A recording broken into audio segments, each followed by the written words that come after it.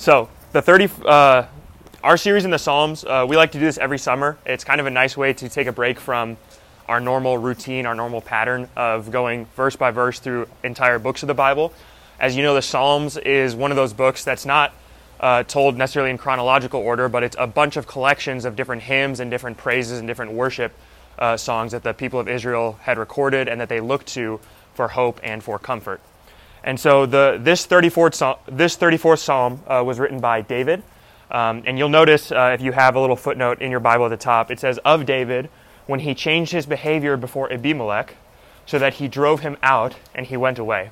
And we'll talk more about that as we get into kind of the context of what David is exactly being saved from in this moment. But this psalm is one that I think is going to awaken your soul to God. It's going to drive your heart closer to Him. It's going to encourage you in the power and the sovereignty of God. And it's one that I think is going to find encouragement for all of you if your spirit is needing encouragement from the Lord. If you know what it's like to be in a dry place, in a dry season with the Lord, or if you know what it's like to face trials and sufferings and hardships for your faith in Christ, this psalm and what David goes through is for you. Okay? The Psalms teach us not to just command our actions and our behavior. Okay? Christ commands more than our actions and our behavior. He commands our heart, and He commands our emotions as well. And so the psalm here not only exhorts us to line up our emotions and our heart with God, but it also exhorts us to have our joy and our comfort and our peace to be found in Him as well. So as we look at the psalm, I want you to see 5 different things with me in here. Okay, and these are going to be pretty much in line with the stanzas in the psalm. So the first one that I want you to see is David's worship. That's going to be the first stanza. Then I want us to see David's experience, so the context of what he found himself in. And then we're going to see David's exhortation to all believers, all the saints who worship Christ. We're going to see David's application of how that truth of Christ actually lands itself on the ground. And then finally, we're going to see David's confidence, which is ultimately found in God, his King. So first, let's take a look at David's worship, which we see here in the first verse of the psalm. So David is the great songwriter, and he is going to say, I will bless the Lord at all times. His praise shall continually be in my mouth. And when he says here, I will bless the Lord at all times, this is a commandment that we see is similar to what Paul exhorts the Christians to in the New Testament. He says, rejoice in the Lord always, and again, I will say, rejoice. In Acts chapter 5, verse 41, you have Peter, after he has been beaten by the high priest. So they're delivered before the Sanhedrin. They're asked to repent of their testimony as Jesus Christ is their Lord. And then they are sent away after they've been beaten and punished because they say that they're not going to do that. They're going to continue to testify that Jesus Christ is their Lord and Savior, and that He's the one who resurrected from the dead, and He's the one from which they get their power. And so the Sanhedrin beat them, and then they send them away, and they tell them to not preach that gospel anymore. And then Peter walks away from that experience, and it says, with rejoicing and praising God that they were counted worthy to suffer for the sake of Christ. And so this is a little bit what David is talking about here when he says, I will bless the Lord at all times. Because we know, if you've lived life for any period of time, that all times is a really high command from God. How could you possibly rejoice in God, rejoice in the Lord at all times? Another encouragement for you is in Acts chapter 16, you find Paul and Silas in prison. And it starts off with Paul and Silas in prison. It says, and it was late in the night when they were singing praises and hymns to God. And that is during the suffering. During the suffering, before they've been delivered, they're rejoicing constantly in the Lord. And that's the kind of praise that David is talking about here. It says, his praise shall be continually in my mouth. Not just in his heart. This is not just an inward reality or an inward truth. It says it'll be on his mouth. And we know that out of the overflow of the heart is how the mouth speaks. And he continues, he says, my soul makes its boast in the Lord. Let the humble hear and be glad. So now here, David, before he says, I will bless the Lord outwardly, he has to preach first and foremost to his own heart. And that's why we do our devotions in the morning. We have to preach this message of truth constantly to our own hearts and to our own minds.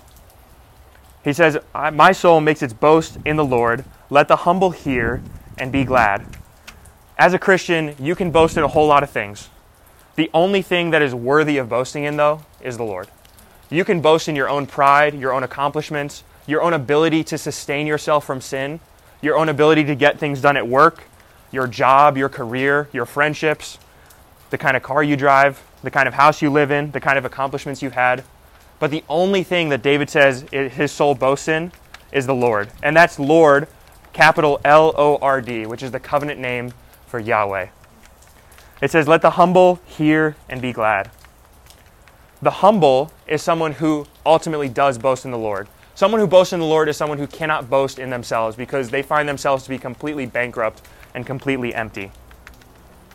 And then he continues here with the refrain, which is, oh, magnify the Lord with me, and let us exalt his name together. So now after preaching to his own heart and to his own soul, he turns to the people and he says, magnify the Lord with me, let us exalt his name together.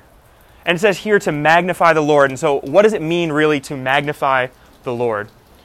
It doesn't mean to make him look larger than he actually is. You know, if you use a magnifying glass, you can take small things and make them begin to look bigger than they actually are. If you take a magnifying glass and you point it at an ant, the ant looks larger than it is in reality.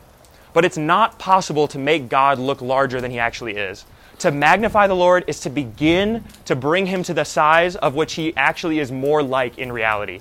Because you can never make God any bigger than he actually is. In fact, it would be impossible for a human to overestimate and to over-magnify God.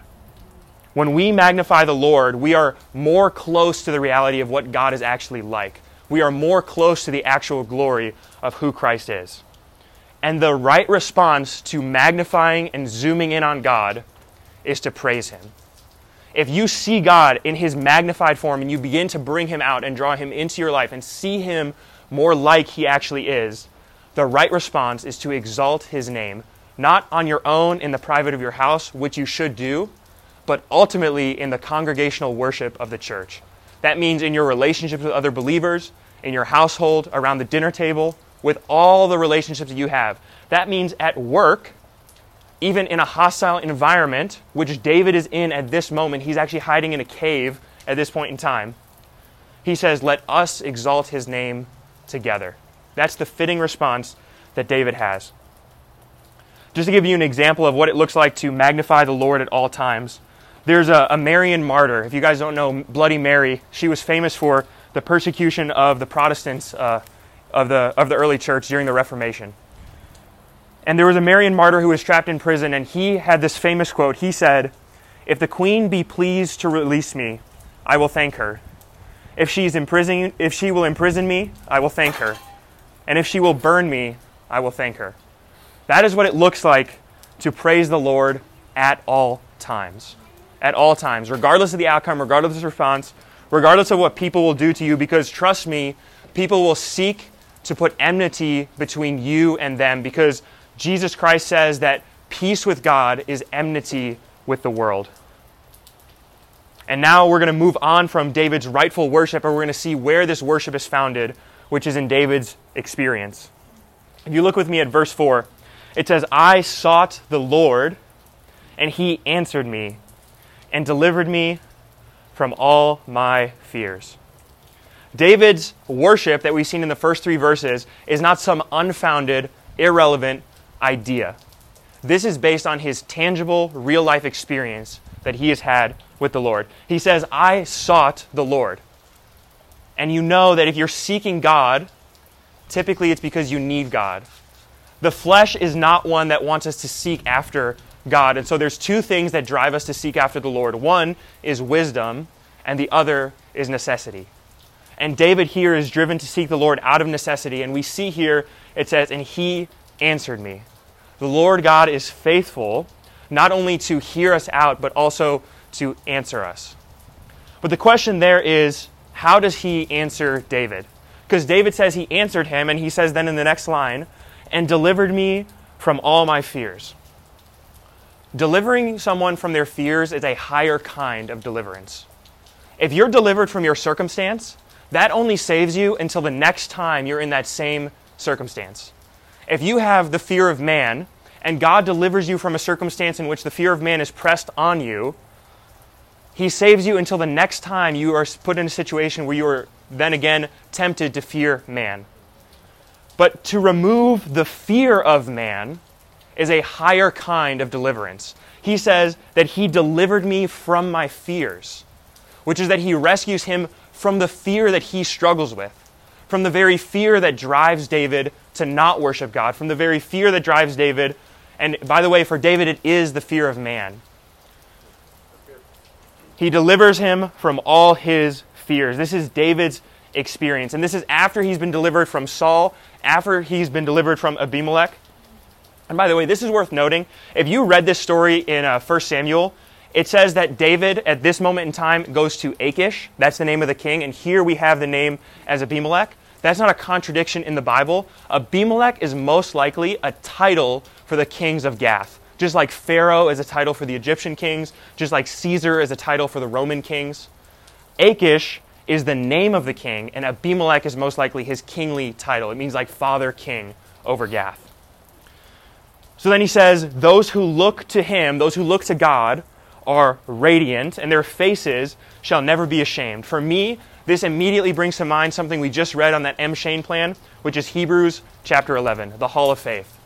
And it says, those who look to him are radiant. David is saying that this experience, by the way, is not unique to him. Him being delivered from his own fears, that's not a unique experience to David's life. It's not an isolated incident. David says that he is delivered and that all those who look to him will be radiant, and their faces will never be ashamed. To look to the Lord is to not be put to shame. And then he continues in verse 6. He says, this poor man cried, and the Lord heard him and saved him out of all his troubles. That is all his troubles. That means his past troubles. That means his present troubles, and he's certainly also talking about his future troubles as well. David is saying he is a poor man when he cries out to God. And I want you to know that you are a poor man too when you cry out to God. You cannot come to God as a haughty and mighty person having all this pride, all this built up stuff. Our poverty is the very thing that qualifies us to go before the Lord and to ask him for help. And the guarantee of God is that he is a refuge and a shelter and a strong foundation for the believer. And he says that he will save him out of all his troubles. That means Christ Jesus has rescued you from all of your past sins. That means Christ Jesus has rescued you from all of your present trials, your present troubles, and your present circumstances. And that means certainly that he will deliver you from all future sins that you will participate in, all of the future circumstances you will be faced with, and all of the future sufferings that you are going to endure. Because one promise for the believer is that you will suffer. Christ Jesus suffered, and we will suffer as well if we walk rightly in his footsteps. Verse 7 continues, the reason that we are rescued out of the troubles is that the angel of the Lord encamps around those who fear him, and the angel of the Lord delivers them. The angel of the Lord could refer to two things. This could be talking about actually Jesus Christ, the covenant angel of the Lord, who actually fulfills all of these promises. But it could also just be generally referring to an angel that God has sent specifically to watch over David. The reality, though, is that heaven and earth are not separate realities. The supernatural and the spiritual world are mingled together. We can't see it. We talked about this last week, that there's a natural world and there's a supernatural world.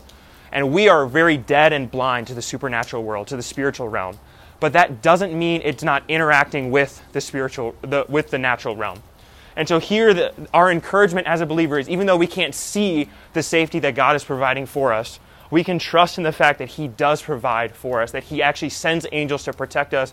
He actually watches over us.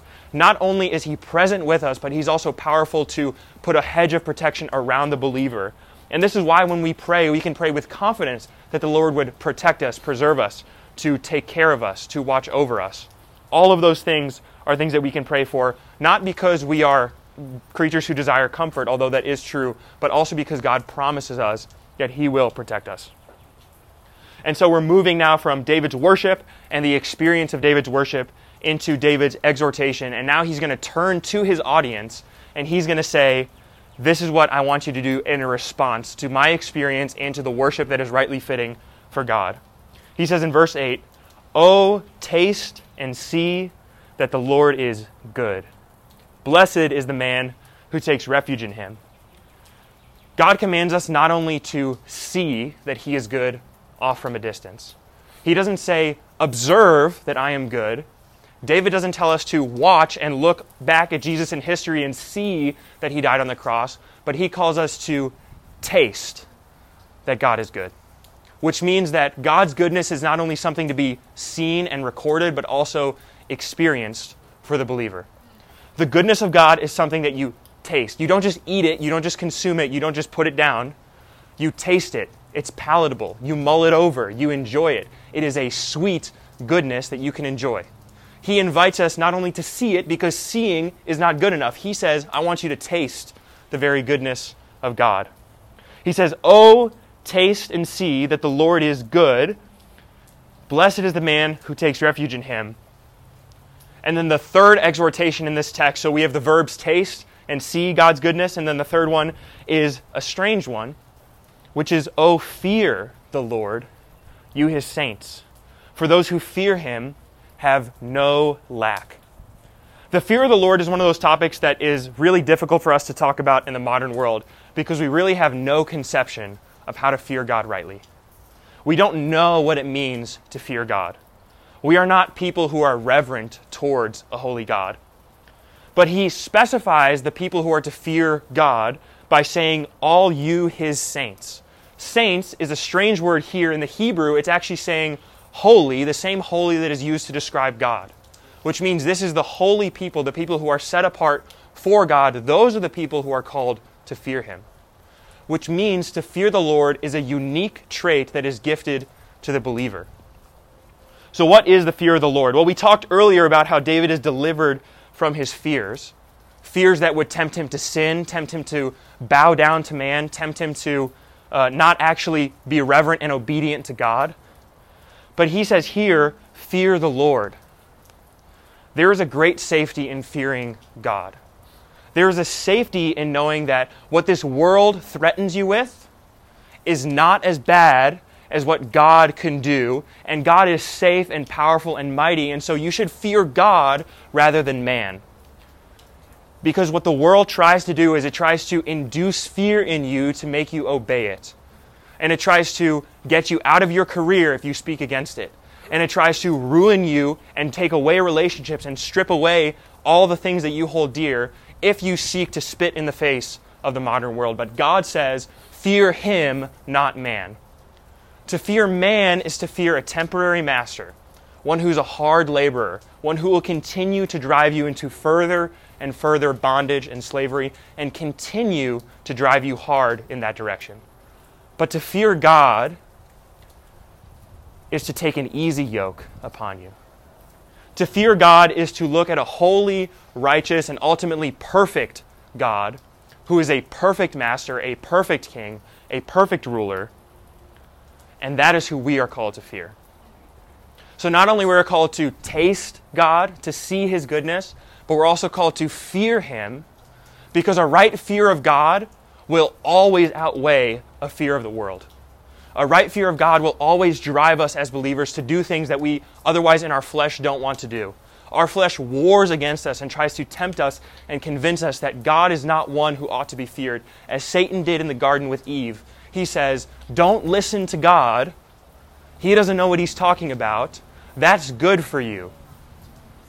But to fear the Lord is to respond rightly, and what Eve should have done is in a right fear of the Lord, said, he wouldn't lie to me, he's a good God.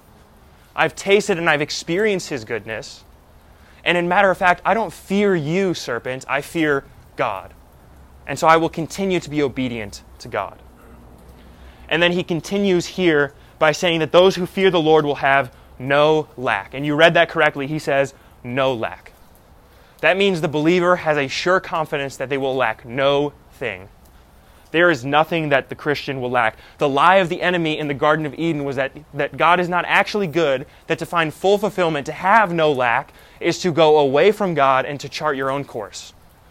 And that's really no course at all because God had a safety and a protection around Adam and Eve in the garden, and they bought into the lie, and the world continues to try to tell the believer this lie, that actually to be outside of God, to be outside of a covenant marriage relationship is where you'll find sexual satisfaction. To be outside of God, to be outside of his safety, his obedience, his laws, his statutes, that's where you will find joy and fulfillment. But I'm here to tell you that the world is empty in all of its promises. And those who fear the Lord are the ones who have no lack. Those who fear the Lord are the only ones who have full, final, and ultimate satisfaction in all things, regardless of what the world tells you. And he goes on to tell us in verse 10 that it is actually the young lions who suffer want and hunger. The young lions is a euphemism. It's a picture for people who are powerful, who can get what they want, and they are independent on their own. And they can, it looks like, take whatever they want. It is referring to the powerful people in this world who are able to, it seems like, get whatever they came for. They can go and they can get it, and they abuse their power, and they use their power, and they're going to influence you with their power. And it says, God is good. Those who fear God have no lack. The young lions are the ones who suffer want and hunger. Those are the ones who suffer and who actually are not satisfied, who actually are not full. But those who seek the Lord lack no good thing. So there's a few options if you lack something that you've been praying about. One is you actually haven't been praying about it. You've been thinking about it, but you haven't been taking it before the Lord. That is why you could lack something. The other reason is that it's not actually a good thing for you. It says they will lack no good thing. And the third reason is that you're not seeking the Lord for it. That you're seeking it on your own terms, according to what you want, and on your conditions. And it says those who seek the Lord will lack no good thing. And then we continue here with David's exhortation. Now he turns and he gets real practical, because all theology, all doctrine is practical. And David, being the good preacher that he is going to drive this point home to the people. And in verse 11 he says, "Come, O children, listen to me. I will teach you the fear of the Lord. What man is there who desires life and loves many days that he may see good?" And the answer to that is every single man and every single woman who has ever existed desires a good life, to experience good things, and to enjoy a happy existence. Who doesn't want that? We've been created for that. What man is there that desires life? The response, if you desire a good life, keep your tongue from evil and your lips from speaking deceit. Keep your tongue from evil and your lips from speaking deceit. Verse 14, turn away from evil and do good. Seek peace and pursue it. All the references here actually come out of 1 Peter chapter 2, verses 1 through 3. Peter references this again in verses 9 and 11 of that same chapter, and again in verses 20 through 23 of that same chapter. All of them being the practical, on-the-ground application that he is driving home. Peter says, if you have truly tasted God, you would actually want spiritual doctrinal nutrition. You wouldn't want to feel good. You'd want the truth about reality, not some mocked-up version of what the world is like. Peter says that if you have truly tasted God, you will not speak deceit. Your tongue will not lie. You will not slander other people, because you have tasted the goodness of God, and you know who you are and who God is, and so out of fear of the Lord, you will speak reverently about all of His saints and about His bride and about His church. And so as a people, we are to war against speaking evil things. This is something that our culture accepts as a common thing that Christians can do and get away with. In fact, in the Christian church, I think there's so very few sins that go unnoticed, but this is one of them. This is what I would call, as Justin has said it, this is an okay sin. It's an acceptable sin. But we are commanded to keep our tongues from evil and our lips from speaking deceit. And the exhortation is not to toe the line between deceit and evil. He says, turn away from evil and do good. And not only turn away from evil, but you should seek after peace and pursue after peace. Because if you don't seek after it, peace will not find you. You need to seek after peace. You don't need to just turn away from evil. You need to seek after the peace that God offers. So that is the application that David offers us here. In fact, I would like to turn over there to 1 Peter chapter 2, and we'll be in verses 20 through 23. 1 Peter chapter 2.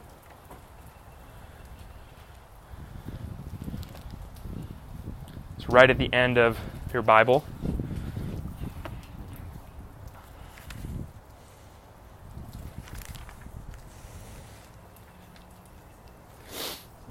In verse 20 of this chapter, Peter starts off by saying this: He says, "For what credit is it if when you sin you are beaten for it and you endure? But if when you do good and you suffer for it, you endure, this is a gracious thing in the sight of God." Verse 21, "For to this you have been called, because Christ also suffered for you, leaving you an example so that you might follow in his steps." Verse 22, "He," being Christ, "committed no sin, neither was deceit found in his mouth. When he was reviled, he did not revile in return. When he suffered, he did not threaten, but continued entrusting himself to him who judges justly." Ultimately, in verse 24, "He himself bore our sins in his body on the tree, that we might die to sin and live to righteousness. By his wounds you have been healed. For you were straying like sheep, but now have returned to the shepherd and overseer of your souls." He says, "If indeed you have tasted that the Lord is good, all of these things are true." That Jesus Christ, who has gone before us, has set the example for us. So as believers, when we imitate Christ, we walk forward in the very goodness of God, and we say that we are not going to slander people, because Christ Jesus, when he was scorned as a sinless man, did not speak ill of anyone. When he was without any sin in him, when he suffered injustice, he was completely silent. And you and I, who do sin, and people speak evil of us, we still seek to defend our cause. We still seek to defend our reputation. And yet no person can speak more ill of us than what is actually true about the reality of who we are. And yet we still seek to defend ourselves. But Christ Jesus, who was the perfect, sinless Son of God, was quiet because he entrusted himself to him who judges justly. And ultimately for Christ Jesus, that meant he was delivered up to be crucified. He bore the full weight of the wickedness of the world. And you and I will never bear that kind of wickedness because Christ Jesus already did. And so he commands us to walk in a manner worthy of the calling of Christ Jesus. That we as Christians who've been bought with the blood of Christ are not to be those who are speaking evil, speaking deceit, doing no good thing. We are taught to turn away and to love God, which means very practically that whatever sin you are flirting with right now, whatever sin you are considering, whatever is present in your life as an opportunity for sin, flee that sin. We are to wage war against the sin because our flesh is weak, but the Spirit is able and powerful to overcome the wickedness of our bodies. Paul says that we are supposed to fight against our own sin, against our own flesh, and he calls us to wage a war. In Romans chapter 7, he talks about how the very thing that he wants to do, he can't do, and the thing that he doesn't want to do, that is the very thing that he keeps on doing. What a wretched man he is. Who will rescue him? Thanks be to God that there is no condemnation for those who are in Christ Jesus. You and I have been bought with a price, and so we are called to honor God with our bodies. And that includes our tongue. That includes all aspects of our bodies. That includes our mind. That includes our heart. What you focus on, what you fixate on, what you think about, all of it is God's. And very practically, that means that at the very least, your tongue is a very good indicator of where your heart is at. So keep yourself from speaking deceit, knowing that without the very power of Christ, the Holy Spirit, you cannot keep yourself from speaking deceit. Verse 15, David is going to, through the end of this psalm, close out with the very confidence of what all righteous people have. He says, verse 15, the reason we do all of the aforementioned things is because the eyes of the Lord are toward the righteous, and his ears are toward their cry. Know that when you get on your knees to pray before the Lord, his eyes are towards you and his ears are hearing you. The eyes of the Lord are toward the righteous, and his ears are toward their cry. There is people who will cry out empty phrases to the Lord, but they are not righteous. The Lord will not hear their cry. But you and I, as believers, this is why it's so important for us to intercede on behalf of those who we know are not believers, because the Lord doesn't hear their cry, but he hears us when we plead for them. The righteous people are the one who the Lord hears. So as believers, we pray for unbelievers, because the Lord hears us and he listens to us. But non-believers, the Lord does not listen to. In fact, it says the Lord puts his face against those who do evil, as you and I were before we were bought with Christ. before we were purchased again to him, you and I were the rebels who did evil. And the reality is there was nothing that we were going to get that we did not deserve. Because ultimately those who do evil when the Lord sets his face against them, that is realized on the day of judgment when he says he will cut off the memory of them from the earth. And that is not an injustice on God's part. That is not an unfair thing that he does. God is good, faithful, and just, and we are to taste and see that the Lord is good in all of his attributes, which includes his judgment of the wicked. But that means you and I should not let wicked people go to that seat of judgment without fair warning. Don't let the fear of man drive you to not share the gospel with your neighbor. Don't let the fear of man drive you to not share Jesus Christ with every single person you know. In fact, you should annoy them with how much you talk about Jesus. Because the reality is it's better for them to be annoyed and to reject Christ than for them to get on the seat of judgment one day and you have to stand and watch them judge before the holy God and know that you didn't share Christ with them. If sinners are going to go to hell, as Spurgeon says, let them go to hell with us begging them and pleading them, with us wrapped around their legs, trying to drag them up to heaven. But you and I are called to share Christ faithfully. That's what we're called to do. And the way we can do that is to not fear man, but to fear God. Because God ultimately is the only one who is to be feared. Jesus says, don't fear him who can destroy your body, but can do no more after that. He says, fear him who can destroy both body and soul in hell. And as Christians, this is not something to be taken lightly. To share the gospel is not something that is optional for believers. The obedience of sharing the gospel is the difference between life and death. Because the face of the Lord is against those who do evil. But Jesus Christ freely offers his salvation to all who would believe on him. And verse 17 is true as well. When the righteous cry for help, the Lord hears and delivers them out of all their troubles. As a believer, when you cry to Jesus for help, he will heal you out of all your troubles. When you cry to God for endurance, for perseverance, for strength, for encouragement, for steadfastness, for perseverance, he delivers you out of all your troubles. And again, this is why we pray as believers, because Christ Jesus hears us and he intercedes for us and he is the advocate for us before the Father. The Lord is near to the brokenhearted and saves the crushed in spirit. Earlier, it says that the eyes of the Lord are towards the righteous. And here it says that the Lord is near to the brokenhearted. So we get a little picture of what it looks like to be righteous. That's not our own righteousness. That is Christ's righteousness, because the brokenhearted are the ones who get Christ's righteousness. Blessed are those who are poor in spirit. And he saves those who are crushed in spirit.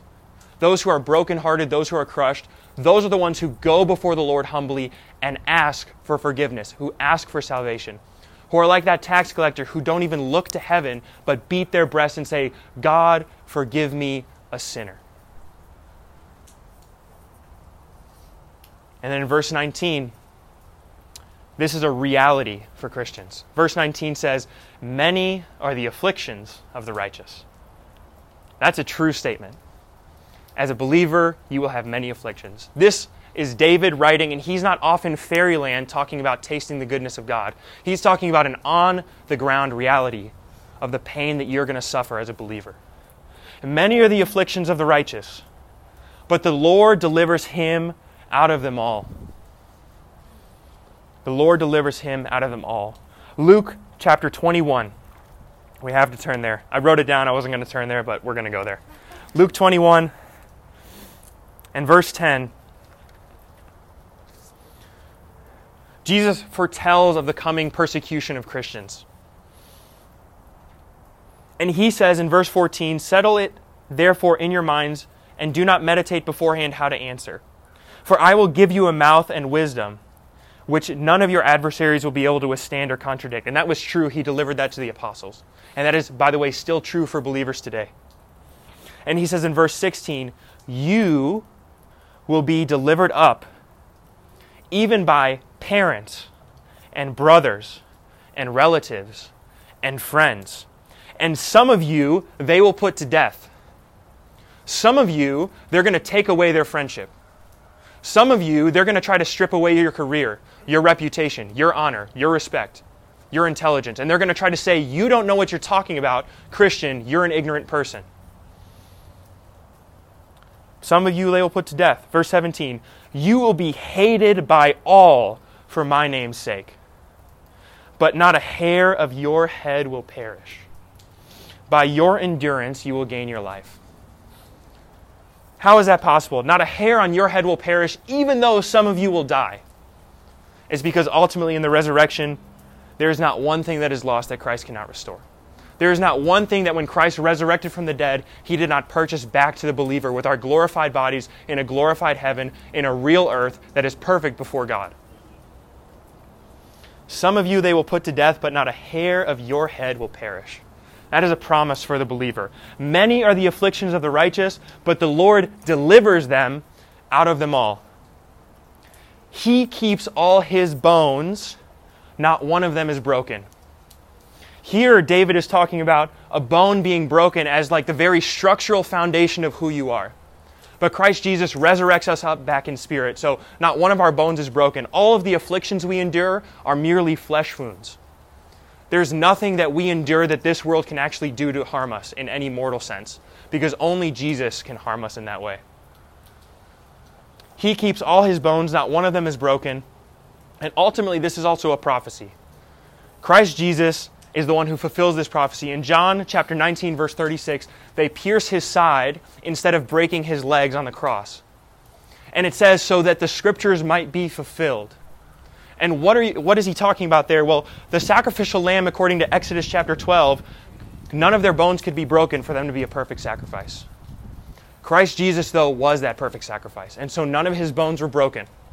By the very decree of God from old ages past, the sacrificial lamb would have no broken bones.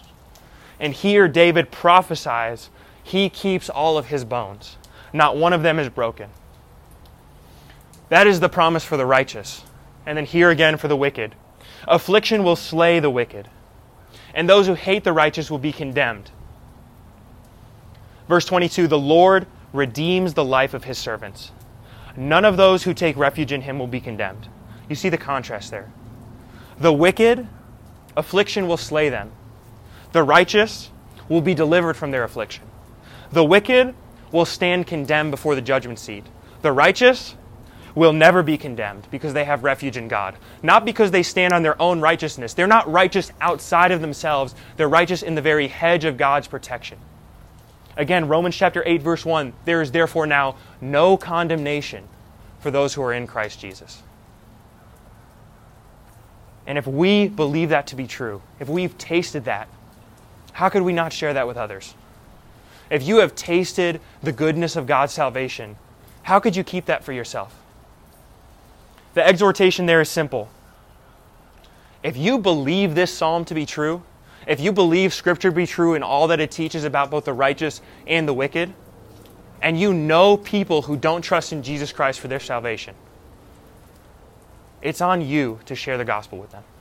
It's on you to go forth and to make disciples of all nations and to teach them to obey all that Christ Jesus taught. As a Christian, this is something that we have to wrestle with daily. Paul says he was always anxious about those who did not believe. It was weighing on his heart constantly, day and night. But the same Paul says he rejoices always in the Lord. So as Christians, we walk out in this tension of life. This is a reality. There is pain and suffering in this world, but yet the Lord is good and we should taste His goodness. And for unbelievers, there's a really real pain and suffering that is coming, unless they throw themselves before Christ and trust in His righteousness, not their own. And as believers, we are called to go out into the world and to proclaim that message. As the shepherds did when they found out about Jesus. They go out into all of the surrounding countryside and proclaim that message. And you and I, as believers, we go out into our workplaces, out into our relationships, out into our families even who don't know Christ. And we proclaim this truth. Not as an idea, not as one of many options or paths. There's only two paths here. There's not 20 ways to heaven and one way to hell. There's one way to heaven and many roads to hell. And all of the many roads to hell can be summed up in this, is that people who don't trust in God's goodness, people who don't trust in His righteousness, because they think that on their own they can make it. And that's what everything in this world is selling us today. Every person out there who's not a Christian sells you this lie, that with your good works you can weigh it up on the scales and be okay. That really people aren't actually bad innately. Really the world is the one that corrupts people. But we know that that's a lie. And if you believe that to be true, it is on you to share that with others. Let's pray. Lord God, I thank you for your word for us today. I want to thank you as well for the shelter from the rain and for the weather holding up as it has. God, your word is good and true and life-giving, but it's also real and it's raw and it's encouraging that it's like that. We don't serve a God who's of fairy tales and myths, but we serve one who created the world, who knows what it is, and who knows the heart of man. And we take great comfort in the fact that you look into the heart of sinners and rebels, and you look at them as lovely, and you send your Son down to die for them. And we trust in that confidence, and we love it so much, Lord, that we want to share that with every single person who would hear it. And so I want to pray that not only would we know this to be true, that we would also have the confidence to go forth and to share it with others. Lord, by your Spirit, would you empower us to have bold faith that goes forth and proclaims you. And Lord, I want to pray for those of us who are discouraged, who are in seasons of dryness, who don't know what it is right now to taste the goodness of God. We know what it was like before, but right now we're just not tasting it. And Lord, I want to pray for those people that you would once again deliver them the goodness of tasting of you. To know what the sweetness is of being in relationship with you, to be encouraged by the Spirit, Lord, that you would give them new life and breathe into them life. And that you would sustain them and you would encourage them.